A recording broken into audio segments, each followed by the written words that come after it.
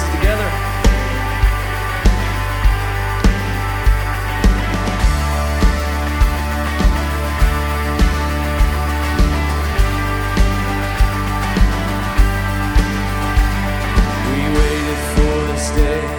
We're gathered in your name, calling out to you. Your glory like a fire, awakening desire, will burn our hearts with truth. You're the reason we're here. You're the reason we're singing. Open up the heavens, we want to see you. Open up the floodgates, the mighty river flowing from your heart, filling every part of our praise.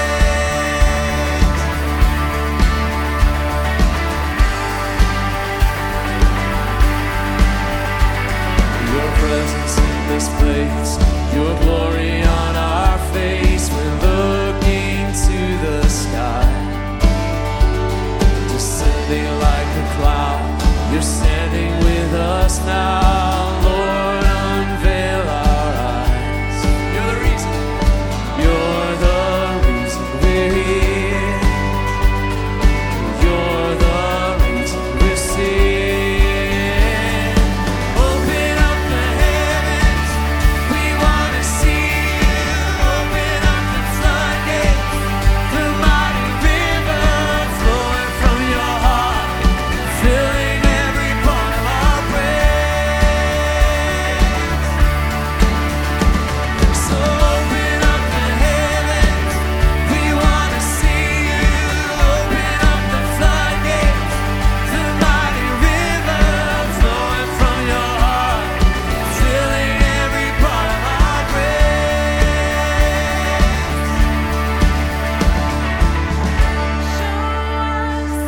Show us your glory. Show us your power. Show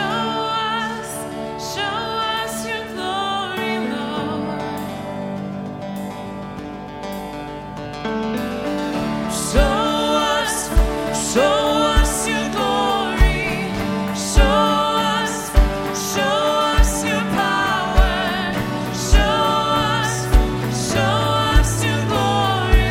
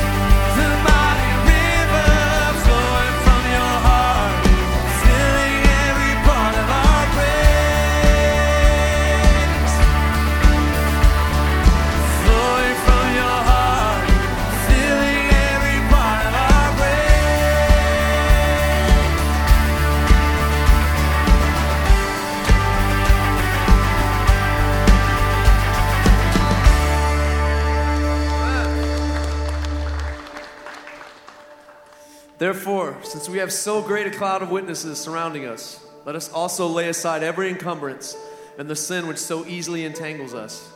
And let us run with endurance the race that is set before us, fixing our eyes on Jesus, the author and perfecter of faith, who for the joy set before him endured the cross, despising the shame, and has sat down at the right hand of the throne of God.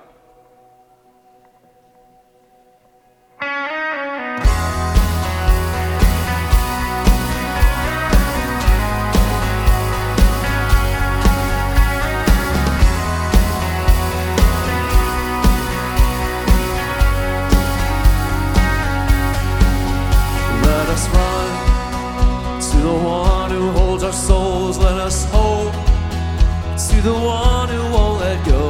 Let us go with these chains undone. Let us run. Run to the one who stole the fire inside our hearts, to the one who commands the sun and stars, to the Son whose kingdom has come. Let us run.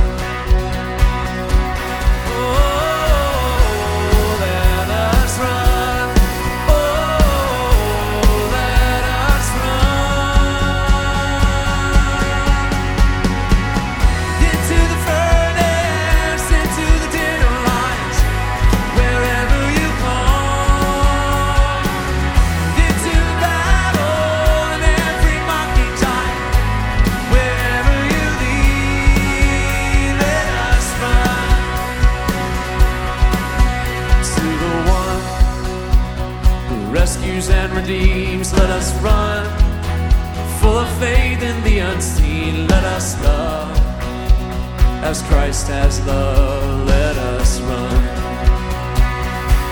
Oh, let us run. Oh, let us run. Into the furnace, into the den of lies, wherever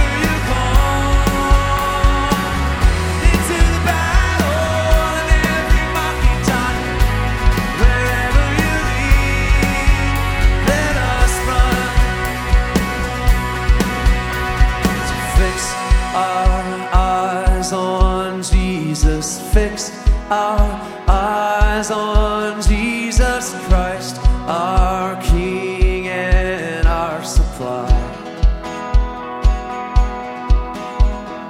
Fix our eyes on Jesus. Fix our eyes on Jesus Christ, our everlasting light. Let's fix our eyes on Him.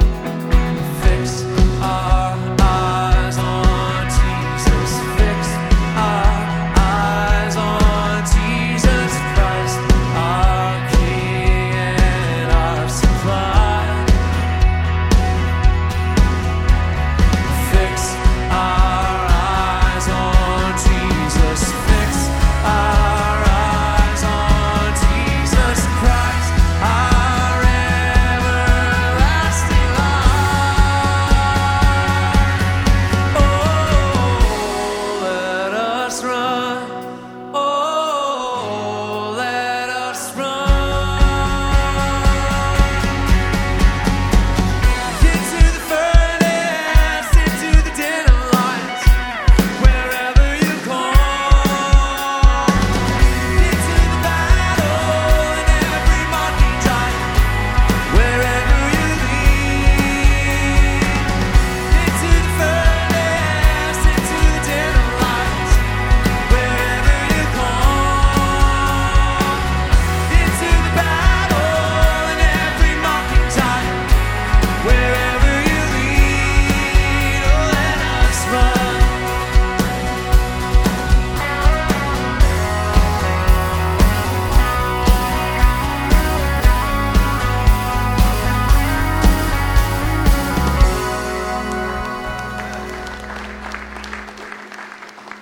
Yeah, so glad to see you this morning. Hope you had a great Thanksgiving with your family and friends. Didn't get too stuffed. I feel like I gotta go run a bunch. Anyway, if you're a visitor with us, thank you so much for coming. We'd love to know how we can help you and serve you in any way. One of the best ways we can do that is through this Connect card. You can find this in the seat back in front of you. You simply fill it out, put it on the baskets on your way out. We'd love to know how you can be connected here at Christian Family Chapel. We can answer any questions about our church for you. We want to help serve you, pray for you in any way that we can. Please take advantage of that. Right now, though, if you take a few minutes to say hello to those who are standing around you.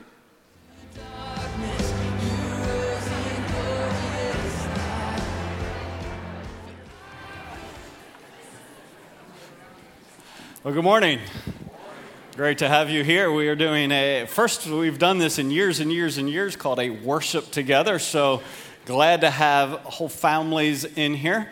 We started back in Easter a study through the life of Jesus through the Gospel of Mark. And we're going to continue that with this morning. But, You can't send me to home, can you? Uh-oh. I got to go back.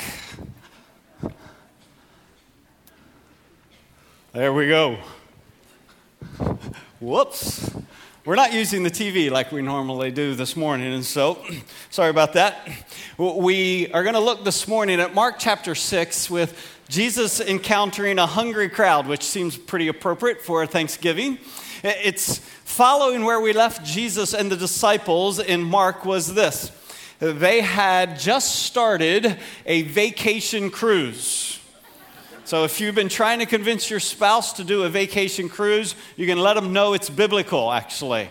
Mark chapter 6, verse 32 says, they went away in the boat to a secluded place by themselves. So that sounds exactly like a good cruise. Well, that's what they intend to do, and they're doing it because the disciples had been gone out in pairs to all surrounding villages, preaching, teaching, healing, and casting out demons. So there was all sorts of ministry happening. They come back, they give a report. Jesus says, let's go away in the boat to a secluded place by ourselves. But the cruise hits a snag.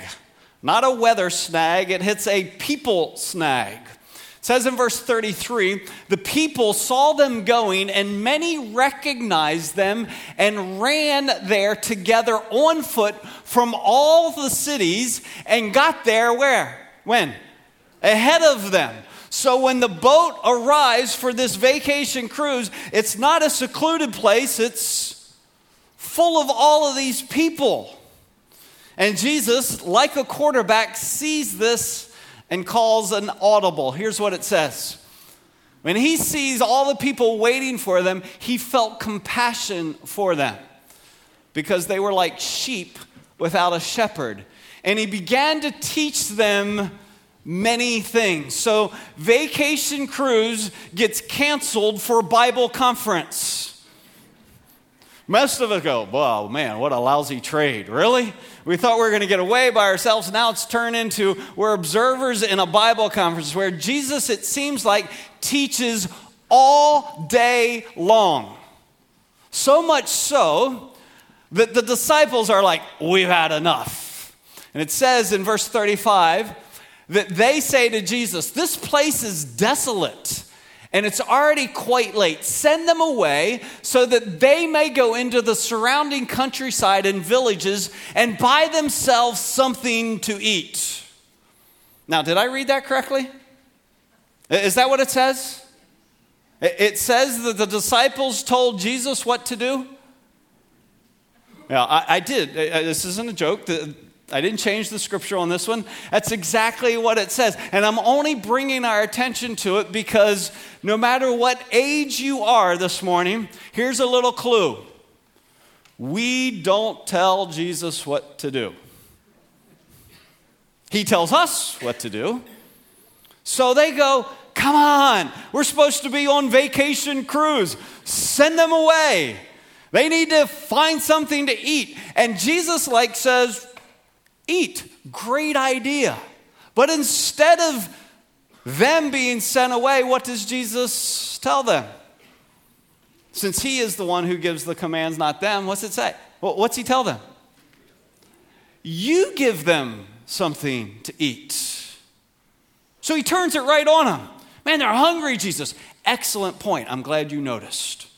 But instead of them leaving, why don't they stay and you feed them? And we don't get a video of what happens next, but it appears that what happens next is that they all pull out their wallets, the disciples, they check how much cash they got, and they total it all up, and they come up with a number. And so they say to Jesus, next verse, shall we go and spend 200 denarii? That's 200 days' wages. It seems like that's if they pull all their cash, that's what they got. If we put all our cash together and go buy bread and give them something to eat. Now, there's a question mark there, but it doesn't really seem like it's a question.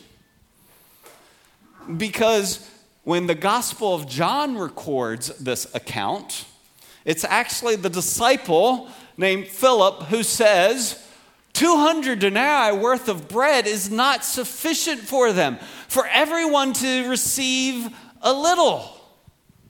So track with me. We're going on cruise. Oh, hard left turn. No Bible conference. Man, it's been all day. Send them away so they can eat. You feed them. We don't have enough. So in other words, what? So our plan was better. Send them away. A nice thought. That would have been very gracious and hospitable, but we don't have enough.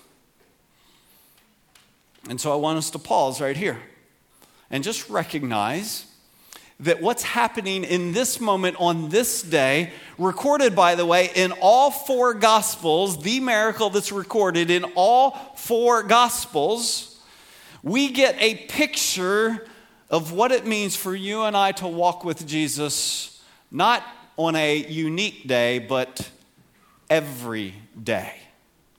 Because every day that we're going to seek to walk with Jesus, here are the two realities already demonstrated for us in this encounter. First reality is this, that every day there will be from God to us as his followers a call to do the utterly impossible. The utterly impossible that day was what? Feed all of these folks with the limited resources that we can't do it. The text, as some of you know, says there's 5,000 men. If you add one woman and one child for every man there, then you're at 15,000. How many of you have been into the Colosseum downtown? Okay, lots of you have been down there. Pack it full, and you still don't have as many people there that Jesus told them to feed. That's a lot of people. And so that day and every day, there's a call to do the utterly impossible. And as the disciples admitted, even if we tried to pull our cash together, we wouldn't have it. There is for us an admission of complete inadequacy to do the utterly impossible. Now, don't miss, again, I know there's lots of movement because we started the service like the message like 9 minutes in, and you're like all weirded out, like this isn't normal. We're going to worship our way through this text. And this first stopping point in the text is acknowledging that that day is actually our everyday.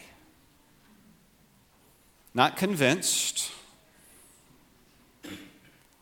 When the scripture says in 1 Peter 1, like the Holy One who called you, be holy yourselves also in all of your behavior.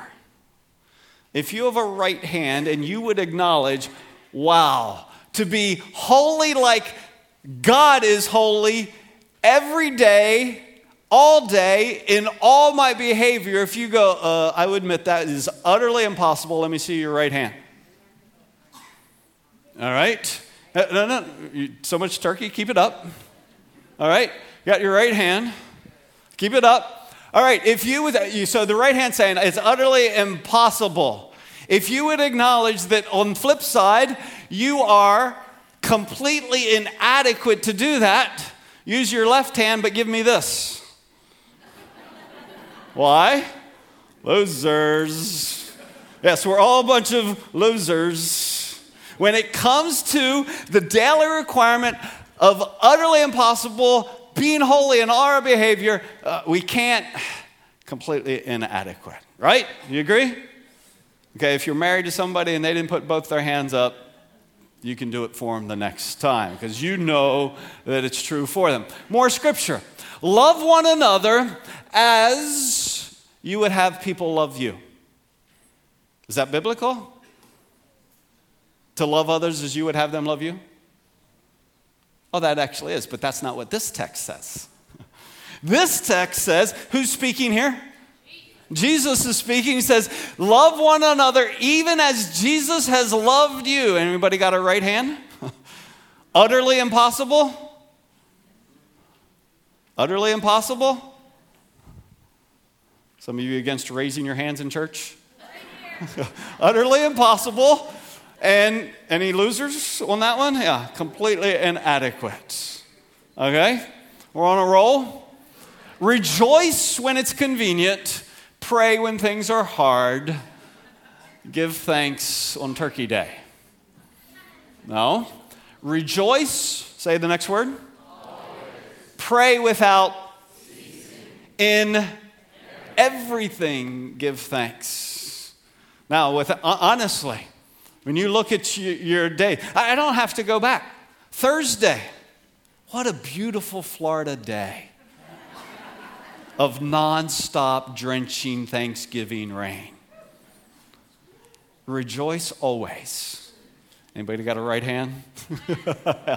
Yeah, probably the vast majority of us at some way verbalized or thought a complaining thought about the rain all day. We've been up, maybe some of you have been up 17 minutes. Some of you have been up a couple hours, praying without ceasing today, giving thanks for the hard spot of getting everybody together. Whose idea was it to worship together? You see what I'm saying? My point is, you acknowledge that is utterly impossible. Seriously, that's utterly impossible, and I am totally inadequate. My point is this. That day is our what? Every day. Every day the Word of God is calling you and I to live an utterly impossible life, revealing our complete inadequacy. And so, there needs to be part of our everyday, therefore, confession. But here's the problem with the way you and I tend to practice. Well, I shouldn't say you, I don't know. I was taught confession generally happened at the end of the day, in bed, before I go to sleep. Then I think back through all my conversations, all my actions, all my thoughts, and I confess what wasn't like Jesus that day. Except that got too hard, and so what we tend to say is, Lord, all the stuff that wasn't good today, I'm sorry. Because we'd be up all night confessing. But I would suggest to you that confession is how we ought to begin our day, not end our day. We did not need the day to prove it was utterly impossible and we were completely inadequate. What we needed to do was to begin the day acknowledging, Lord, you have called me to do the impossible. I am completely inadequate, and I'm about to begin this day. And so I want to lead us in how I think we ought to begin all our days, whether we're younger or older, that we ought to begin our days admitting, confessing who we are. And so I'm going to lead us through, I've written it out, I'm going to lead us through a confession. I said we're going to worship our way through this text. I'm going to lead us through a confession. I'm going to invite you to read it out loud with me. It's going to be on the screens on the other side. We're not going to rush through, okay? We're not going to rush through. We're just going to thoughtfully lead ourselves through this confession. Lord Jesus, say it out loud with me if you want. I confess that though you have made me holy, I daily fail to live in that holiness. I acknowledge that my impurity extends beyond my behavior and penetrates to my deepest thoughts and secret motives. I confess that I do not love you as you have loved me. Rather than reflect your beauty, I am often ugly in my impatience, my demanding spirit, and my reluctance to serve without the promise of service in return. Lord, I know that as you search me, you see all of this and so much more. I humbly ask for your gracious cleansing and forgiveness according to the riches of your mercy and the greatness of your love. Lord, I come, I confess, bowing here, I find my rest, and without you, I fall apart. You're the one that guides my heart.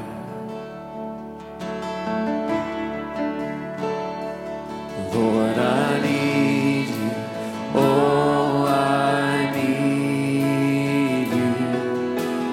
Every hour I need you. My one defense, my righteousness. Oh God, how I need you.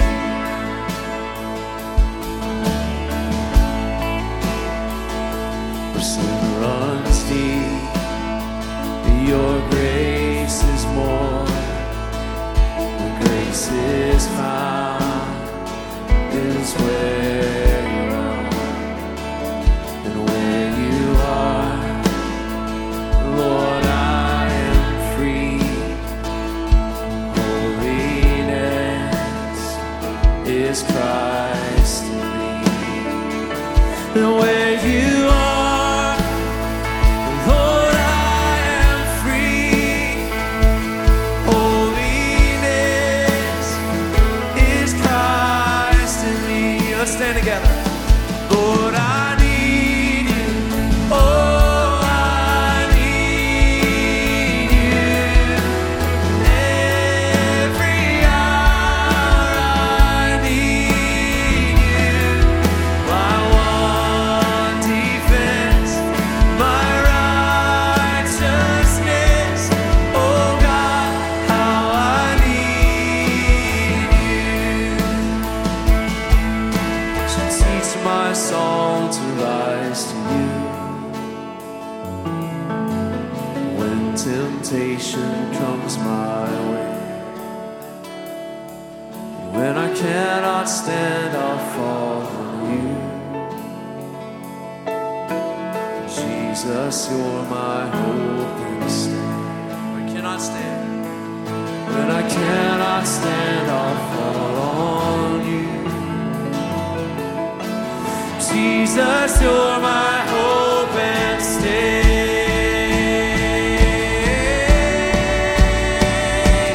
Lord, I need you. Oh, I need you.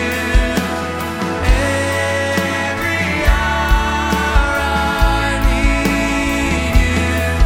My one defense, my righteousness. Oh God, how I need you. And Lord, I need you. Oh, I need you. Every hour I need you. My one defense, my righteousness. Oh God, how I need you. My one defense, my one defense, my righteousness. Oh God, how I need you. So, Father, we do humbly admit that sin runs deep and daily, and our weakness is profound, that our love is often lacking and our patience not long. We recognize, Lord, that grumbling is too often on our lips. praise not enough. And so thank you for the fact that though sin runs deep, your grace is more. Thank you for the finished work of your Son, our Savior, on the cross. Thank you that he has taken the penalty for our sin. And not only taken the penalty for our sin, he has taken the power of sin over us and broken that slavery so that we might walk in newness of life. That we would love as we have been loved. That we would rejoice in you, our God. Lord, we confess and admit as this day unfolds, we need you every single hour. In Christ's name, amen. You can have a seat. So as the passage picks up, well, recap, Lord gives them an utterly impossible assignment. Feed these thousands of people. They admit we're inadequate. We can't. We don't have what it takes. So in verse 38, Jesus asks them a question. Mark 6, verse 38. He asks them a question. What question does he ask them? He says, well, if you don't have enough money, how many loaves do you have? And then he tells them, go look. And so you can imagine these disciples working their way through this large crowd, seeing what food do we have available, and they come back to him with this report. What do they have available to him? The answer is 5 what? 5 loaves and 2 fish. And then Jesus says, bring them here to me. Bring them here to me. And so what are they bringing? Well, in our culture, they bring him a little kid's lunchbox, right? I doubt it was metal with the Avengers on it at that time. But if a little boy's lunch at that point consists of 5 loaves, 5 little biscuits, and 2 little fish, probably not your daily lunch for a little boy now. That might be translated into, they bring him PBJ, unless if you've upgraded and you don't feed your kids that. That's what we fed our kids, lots of them. PBJ and a bag of Cheetos. Because everybody loves Cheetos, that's right. You get it on the fingers and then you can lick it off and enjoy it later. You get the Cheetos. So they bring him, and a capture now. This is what they bring him. There's thousands of people. And he's got a PBJ and some Cheetos. When Jesus said, bring them to me, if you just take a moment, what would have the disciples honestly really thought? Why? I mean, are you going to eat it? Is that what we're doing here? Are we collecting your lunch? I mean, what are we going to do with this? In fact, I think it's the Gospel of John that says, we got this, but what is this among so many? That's like the understatement of the century. What is this among so many? But I would suggest to you that those 5 words right there, bring them here to me, are the whole key to the text. Because actually, it really didn't matter. I mean, they could have found 20 kids and brought them 20 lunch boxes. And you'd still go, but what is so little among so many? You know, what good is this? But it's these 5 words that change the text. What are they? Bring them here to me. You see, for that day, which is true for our every day, there is an utterly impossible task. Be holy. Love as you have been loved by God himself. Love perfectly. rejoice always, pray. We're utterly impossible, completely inadequate. So what do? Well, lots of us just quit. We go, God, I can't do that. I'll just do my best. So you go to work and you do your best, or you get the kids out of bed and you do your best, but you know you don't love perfectly, and you know the grumbling's happening, and you know you're not holy in all your behavior, but you do your best with your wife, you do your best with your husband, you just do your best with your kids, you do your best with the neighbors, but I just can't do that. Or you go, well, I'll take my Cheetos and, okay, I'll share. But did you notice that Jesus did not say, oh, well, hand it out? What were the 5 words? Bring them here to me. Don't miss this. For that day is our every day, that it begins with an utterly impossible task that reveals an admission of I am completely inadequate. But the rest of our day, every day, swings on a decision. What's the decision? To either go, I can't, or I'll do my best, or a decision to present the inadequate to God. Those 5 words change our days like it changed that day.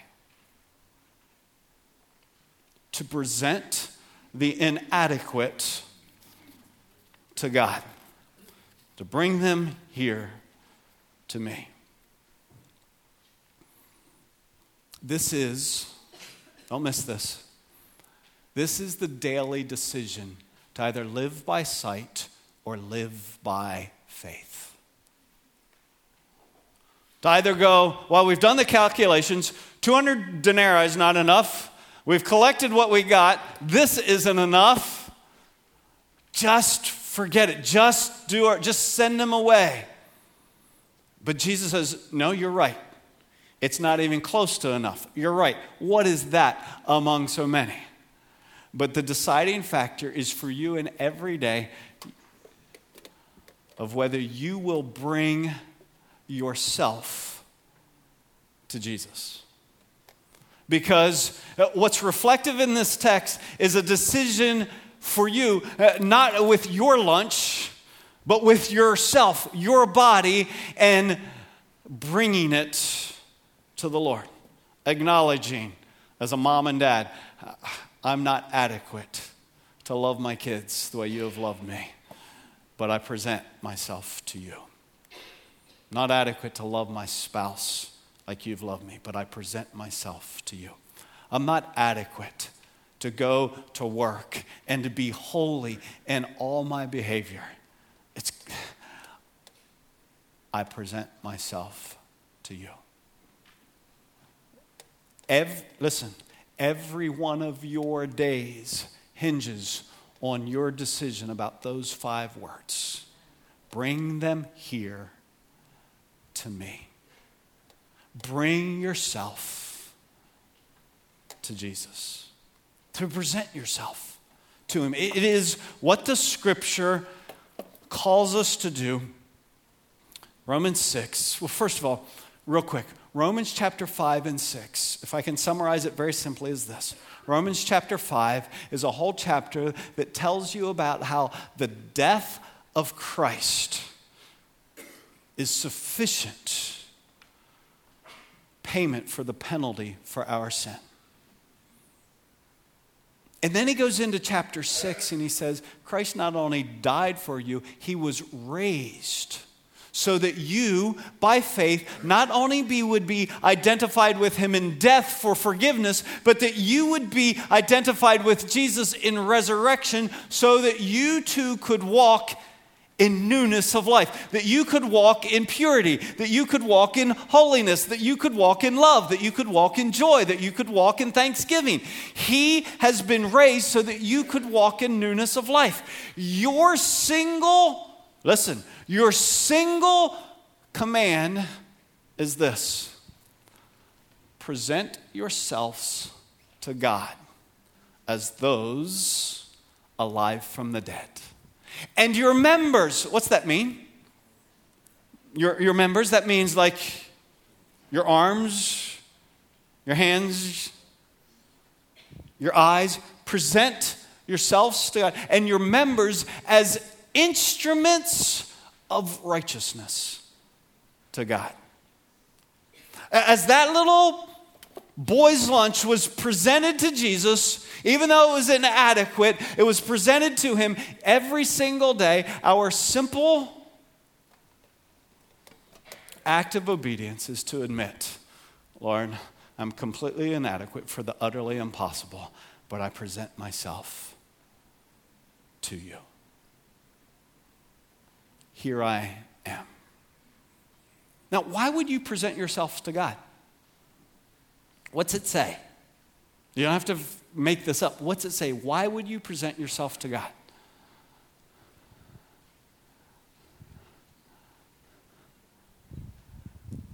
Because you are alive from where? The dead. Do you recognize that?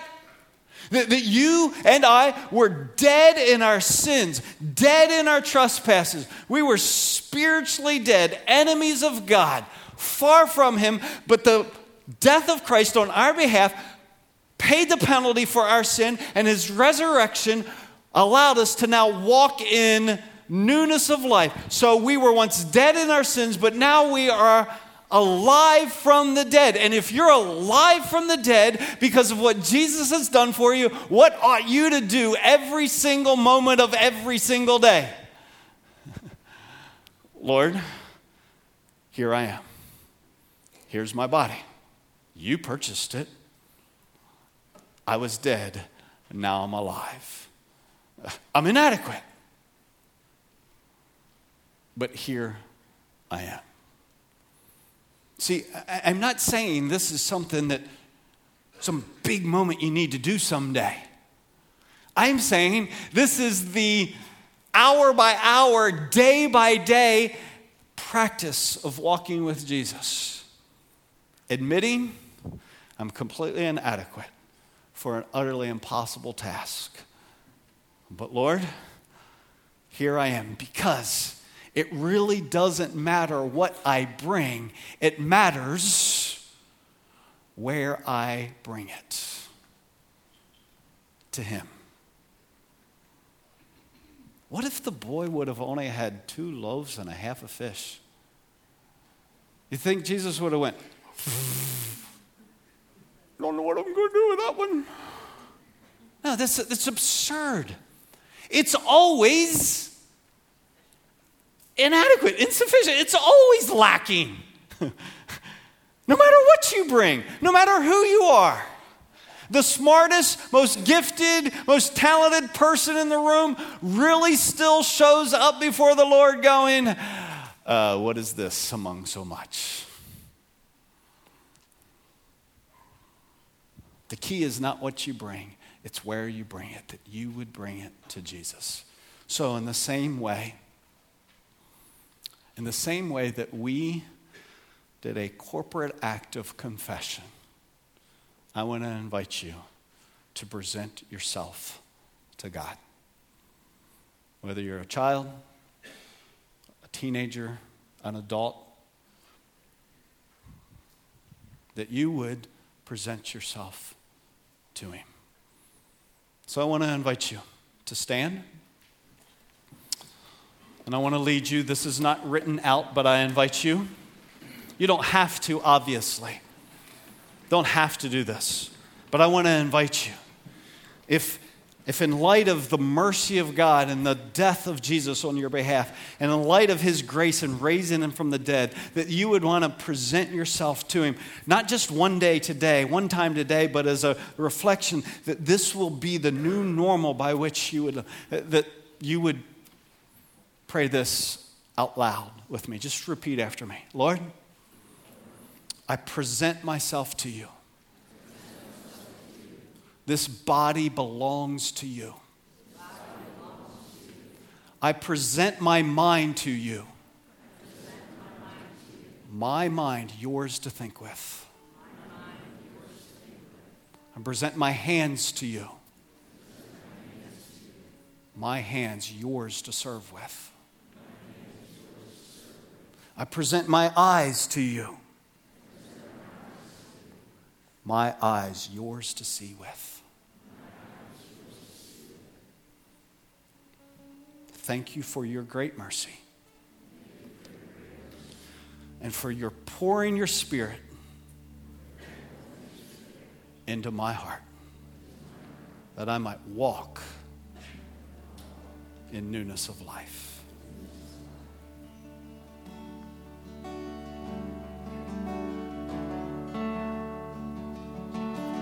Loved with an everlasting love, Spirit breathing from above, led by grace, his love I know, love that will never let me go.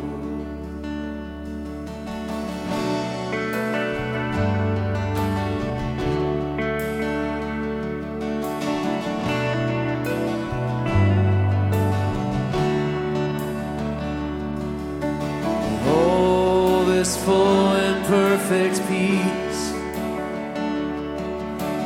in a love that cannot cease, tied to self, to doubt, to fear, oh, to live forever here. I am his, he is mine, my rescued soul, by grace divine. I am the branch, he is the vine. I am his, he is mine.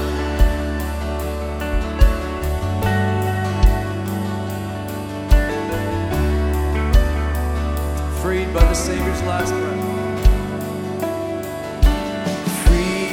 By the Savior's last breath, all of my sin put to death, risen with my God on high. Through Christ I am made alive. Through Christ I am made alive. I am his, he is mine, my rescued soul, by grace divine. I am the branch, he is the vine. I am his, he is mine.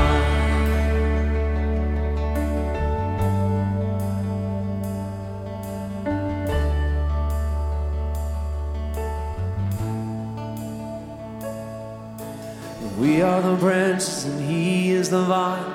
We are in him and in us he abides. Apart from him, there's nothing we can do. And things that once were wild alarms no longer have the power to harm. Even in the deepest hurt, he's working for good. We are the branches and he is the vine. We are in him and in us he abides. Apart from him, there's nothing we can do. Things that once were wild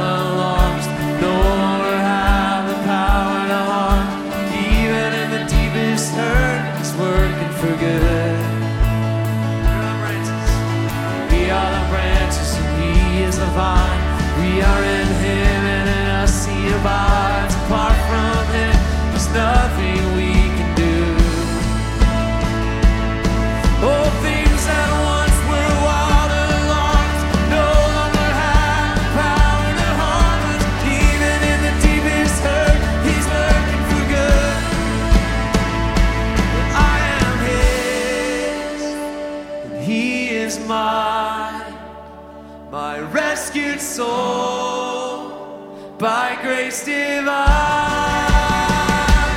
I am His, He is my rescued soul, by grace divine. I am the branch, He is the vine. I am His, He is mine. I am the branch, He is the vine. I am His, He is mine.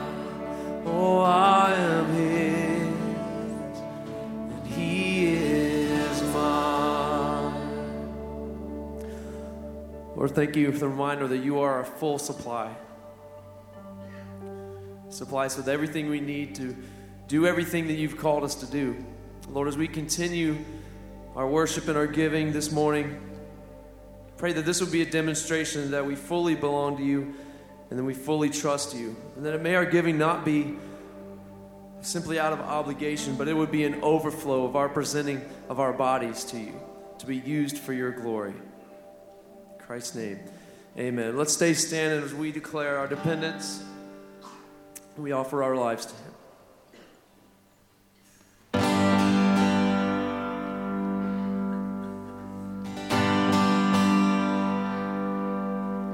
I come in desperate dependence, ashamed of my pride.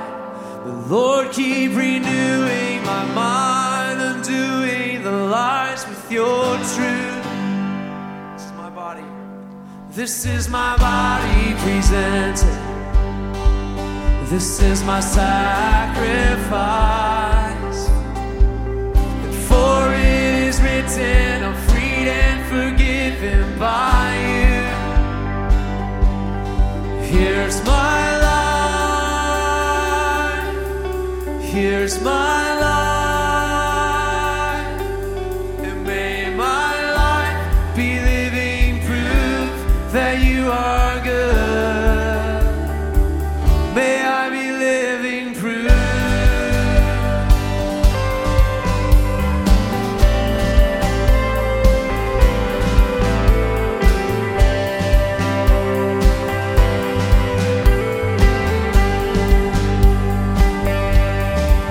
And where rebellion remains and indifference takes hold, may your word be the spark that lights up the dark with your glory.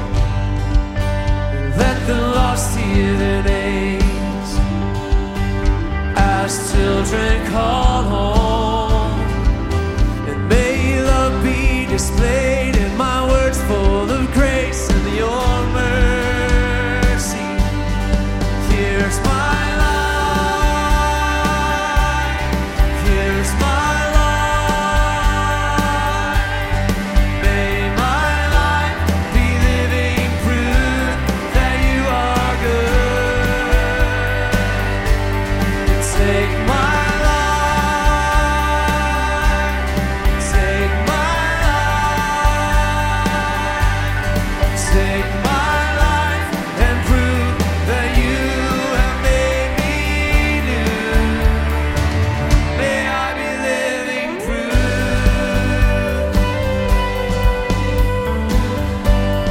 We say what you say. When we say what you say, and when we do what you do, the dead come alive by your grace, and deserts will bloom. And when we say what you say, when we do what you do, the dead come alive by your grace, and deserts will bloom. When we say what you say, oh, when we do what you do, the dead come alive by your grace. You're saving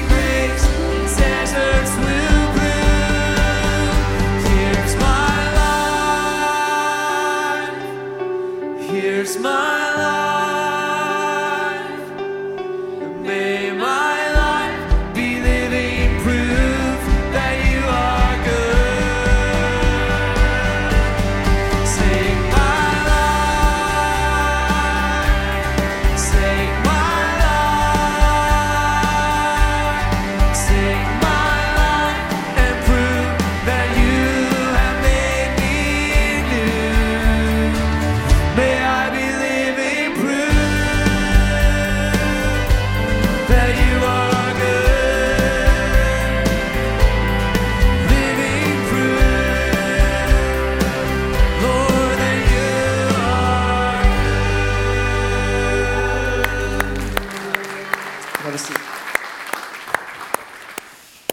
So, the living proof of the goodness of God is when completely inadequate people present themselves to God for the utterly impossible.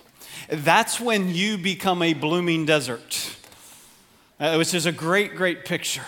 That's when you move from one who is dead and not walking in newness of life to alive to God and walking in newness of life. That you are a presented body, and all of our inadequacies and all of our weaknesses presented to the Lord.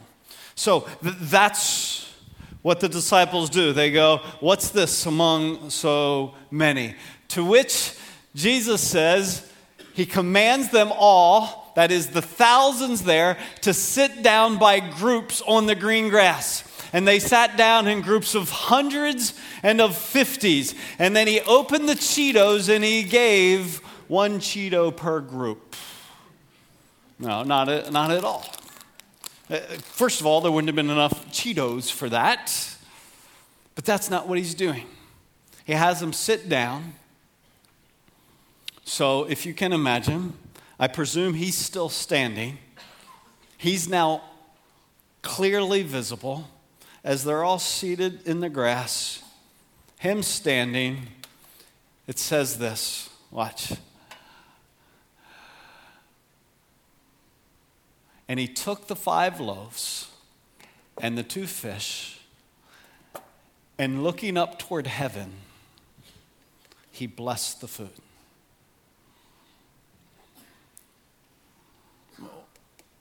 Is that like, Lord, take these Cheetos and make them nutritious somehow? Make them taste like Cheetos, but be nutritious like carrots? No.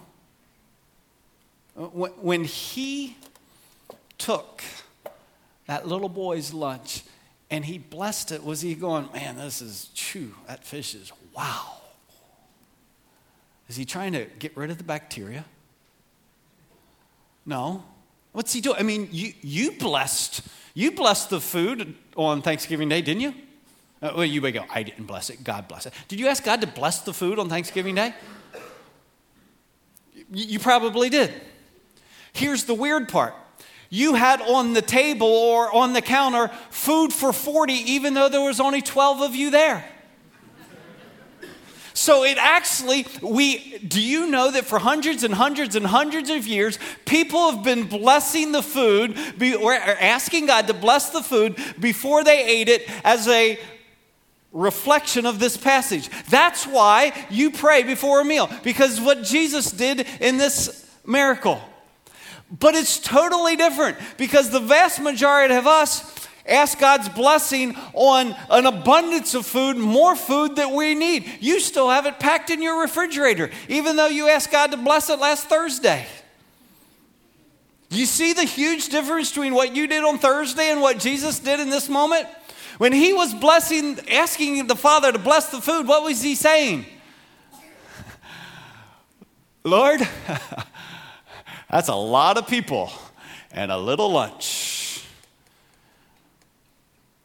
We need your divine favor upon it.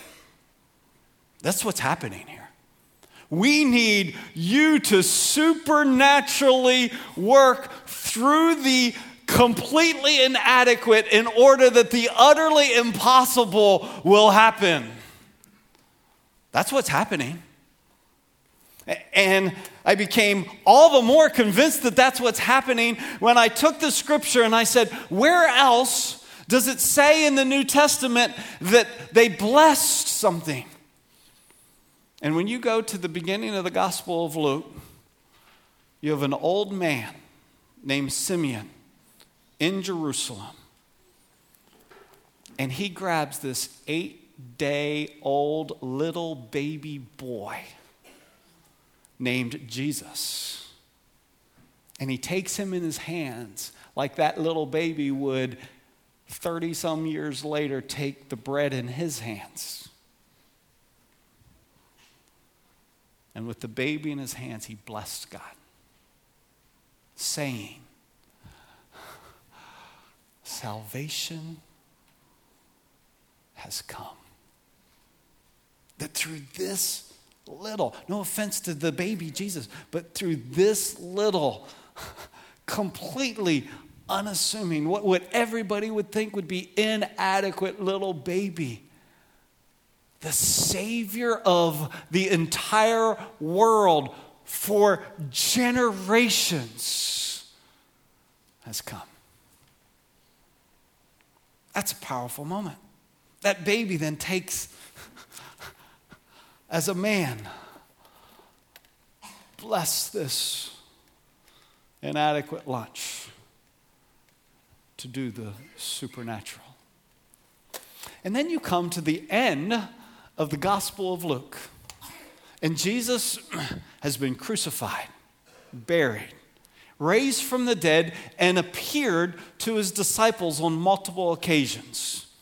And Luke 24 then records that he lifted up his hands and blessed them. You know who the them is? It's the 12. He blesses the 12. And while he is blessing them, like he had blessed the food, like Simeon had held the baby in his hand, while he was blessing them, he parted from them and was carried up into heaven. You understand what's happening in that moment? What is Jesus, as he is departing into heaven, what is he saying about the 12? Wow. What an inadequate bunch. This might be worse than the lunch in the thousands. Seriously, he's headed to heaven and he's gone, we need the supernatural favor of God, the power of God to be upon them. And it happens how? Upon those same 12 as they are waiting in the upper room. The Holy Spirit comes upon them, and God himself indwells them so that the completely inadequate would begin to do the utterly impossible. See, I get the hundreds and hundreds of years of praying before we eat. But I don't really think that's what Jesus was demonstrating. He wasn't teaching the children to pray before they eat. What I would much, much rather us take away from this passage is that we would take our lives in our hands and say, Lord, it's completely inadequate to do the utterly impossible, but I present it to you, invoking your supernatural work in my life. I would much rather us to take our hands and place them on our children. And nothing wrong with blessing your lima beans, but far better to bless your children. For husbands to place their hands on their spouses and to bless their spouse, that the supernatural work of God would be upon them, that the completely inadequate would do the utterly impossible. Can I give you a much bigger picture of blessing than the lima beans? That's part of why I wanted us to do worship together this morning. that you would hear moms and dads with your children sitting beside you, that one of the greatest privileges you have to do on a daily basis is to place your hands upon your children and bless them, recognizing they're completely inadequate, that the heart is deceitful, wicked. But if they would go from dead in their sins to alive in God, that though they would be completely inadequate, that God would do the supernatural through them. You may go, I'm not sure how I would do that. And so I just want to encourage you that we have available for you as a resource. This is a blessing notebook, a blessing book that Joni put together for parents. Pick them up at the children's check-in. It's a collection of prayers that you would place your hands on your children and you would bless them. Not because you are blessing them. You get what I'm saying, I hope. Don't send me an email, God blesses them, you don't. I understand. You're taking them in your hands. Simeon wasn't blessing. He was inviting the blessing of the Father upon this baby who would be the Savior of the world. You're putting your hands upon your children. You're putting your hands upon your own life and saying, God, I'm asking that you would do the supernatural through the completely inadequate. And so, maybe between now and Christmas, you would take some time to begin a practice of blessing your children. So back to the text. He took the 5 loaves, the 2 fish, looking up toward heaven, he blessed the food and broke the loaves, and he kept giving them to the disciples to set before them. So I don't know how this happens, but he breaks the bread, and suddenly a basket's full, and the disciple's gone, and the next disciple's taking a full basket, and the next disciple's taking a full basket. And there are, thousands of people. This wouldn't have been a quick process. They are making runs to all these groups of 50 and 100, and there's basket after basket after basket after basket, all from this completely inadequate offering. And it didn't just stop there. And he divided up the 2 fish among them all. It does the same thing for the fish. And they all ate and were satisfied. And not only that, and they picked up 12 full baskets of the broken pieces and also of the fish. Just a beautiful picture that as deep as sin runs in our life, the grace of God is not just sufficient, it is more than sufficient. God doesn't just meet the need. He more than meets the need. God will not just be what you need. He will be more than what you need to do all that he's called you to do. You see, that day unfolded like every single day we want to unfold in our lives. It begins with a recognition. There's a call to do to the utterly impossible, to love, to live in holiness. There's a call to do the utterly impossible, which leads us to an admission that I am completely inadequate. I need you, Lord. But then that decision, those 5 words, what were they? Bring them here to me. And that is what you and I would do, not just one time, but daily, hourly. We would bring ourselves to Jesus, completely inadequate for the utterly impossible. And in so doing, experience God's supernatural work through the inadequate.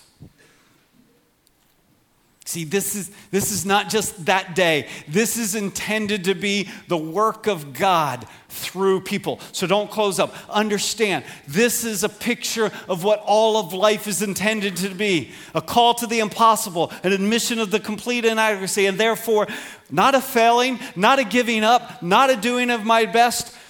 Bring it here to me, presenting ourselves to God.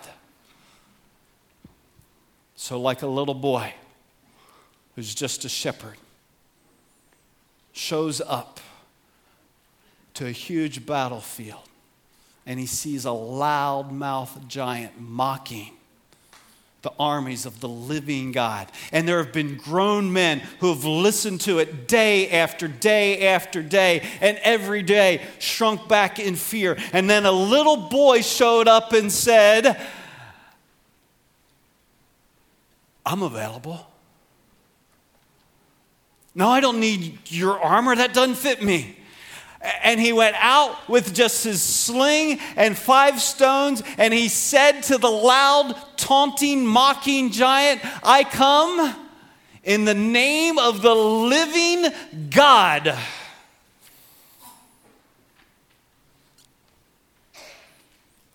And the giant fell. And a young man named Daniel, who said, I won't stop praying.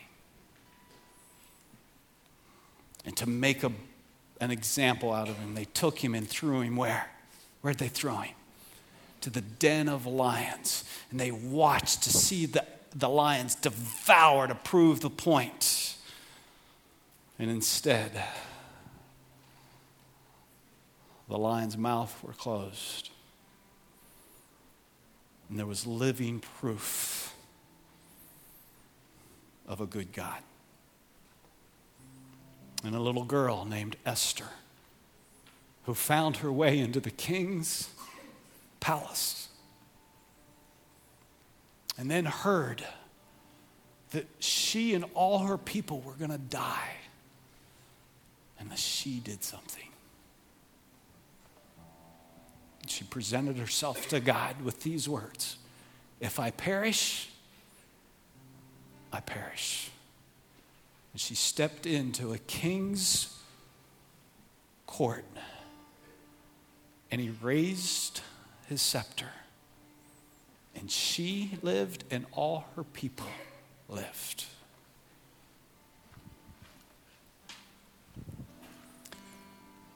I am begging you, by the mercies of God expressed to you, who were dead in your sin, but now who are alive in God, that you present your bodies. It is your reasonable servant. It is your act of faith. Let faith arise. Would you stand with me?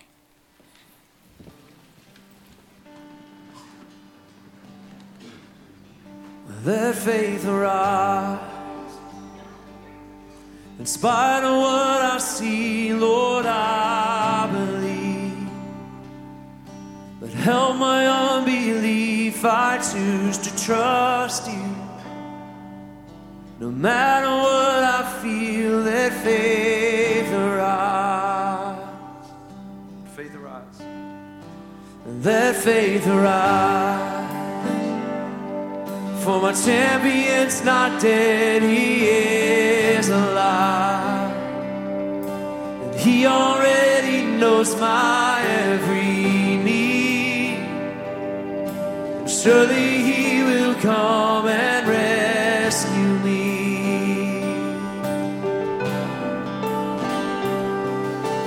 God of miracles, come. We need your supernatural love to break through. Nothing's impossible. You're the God of miracles.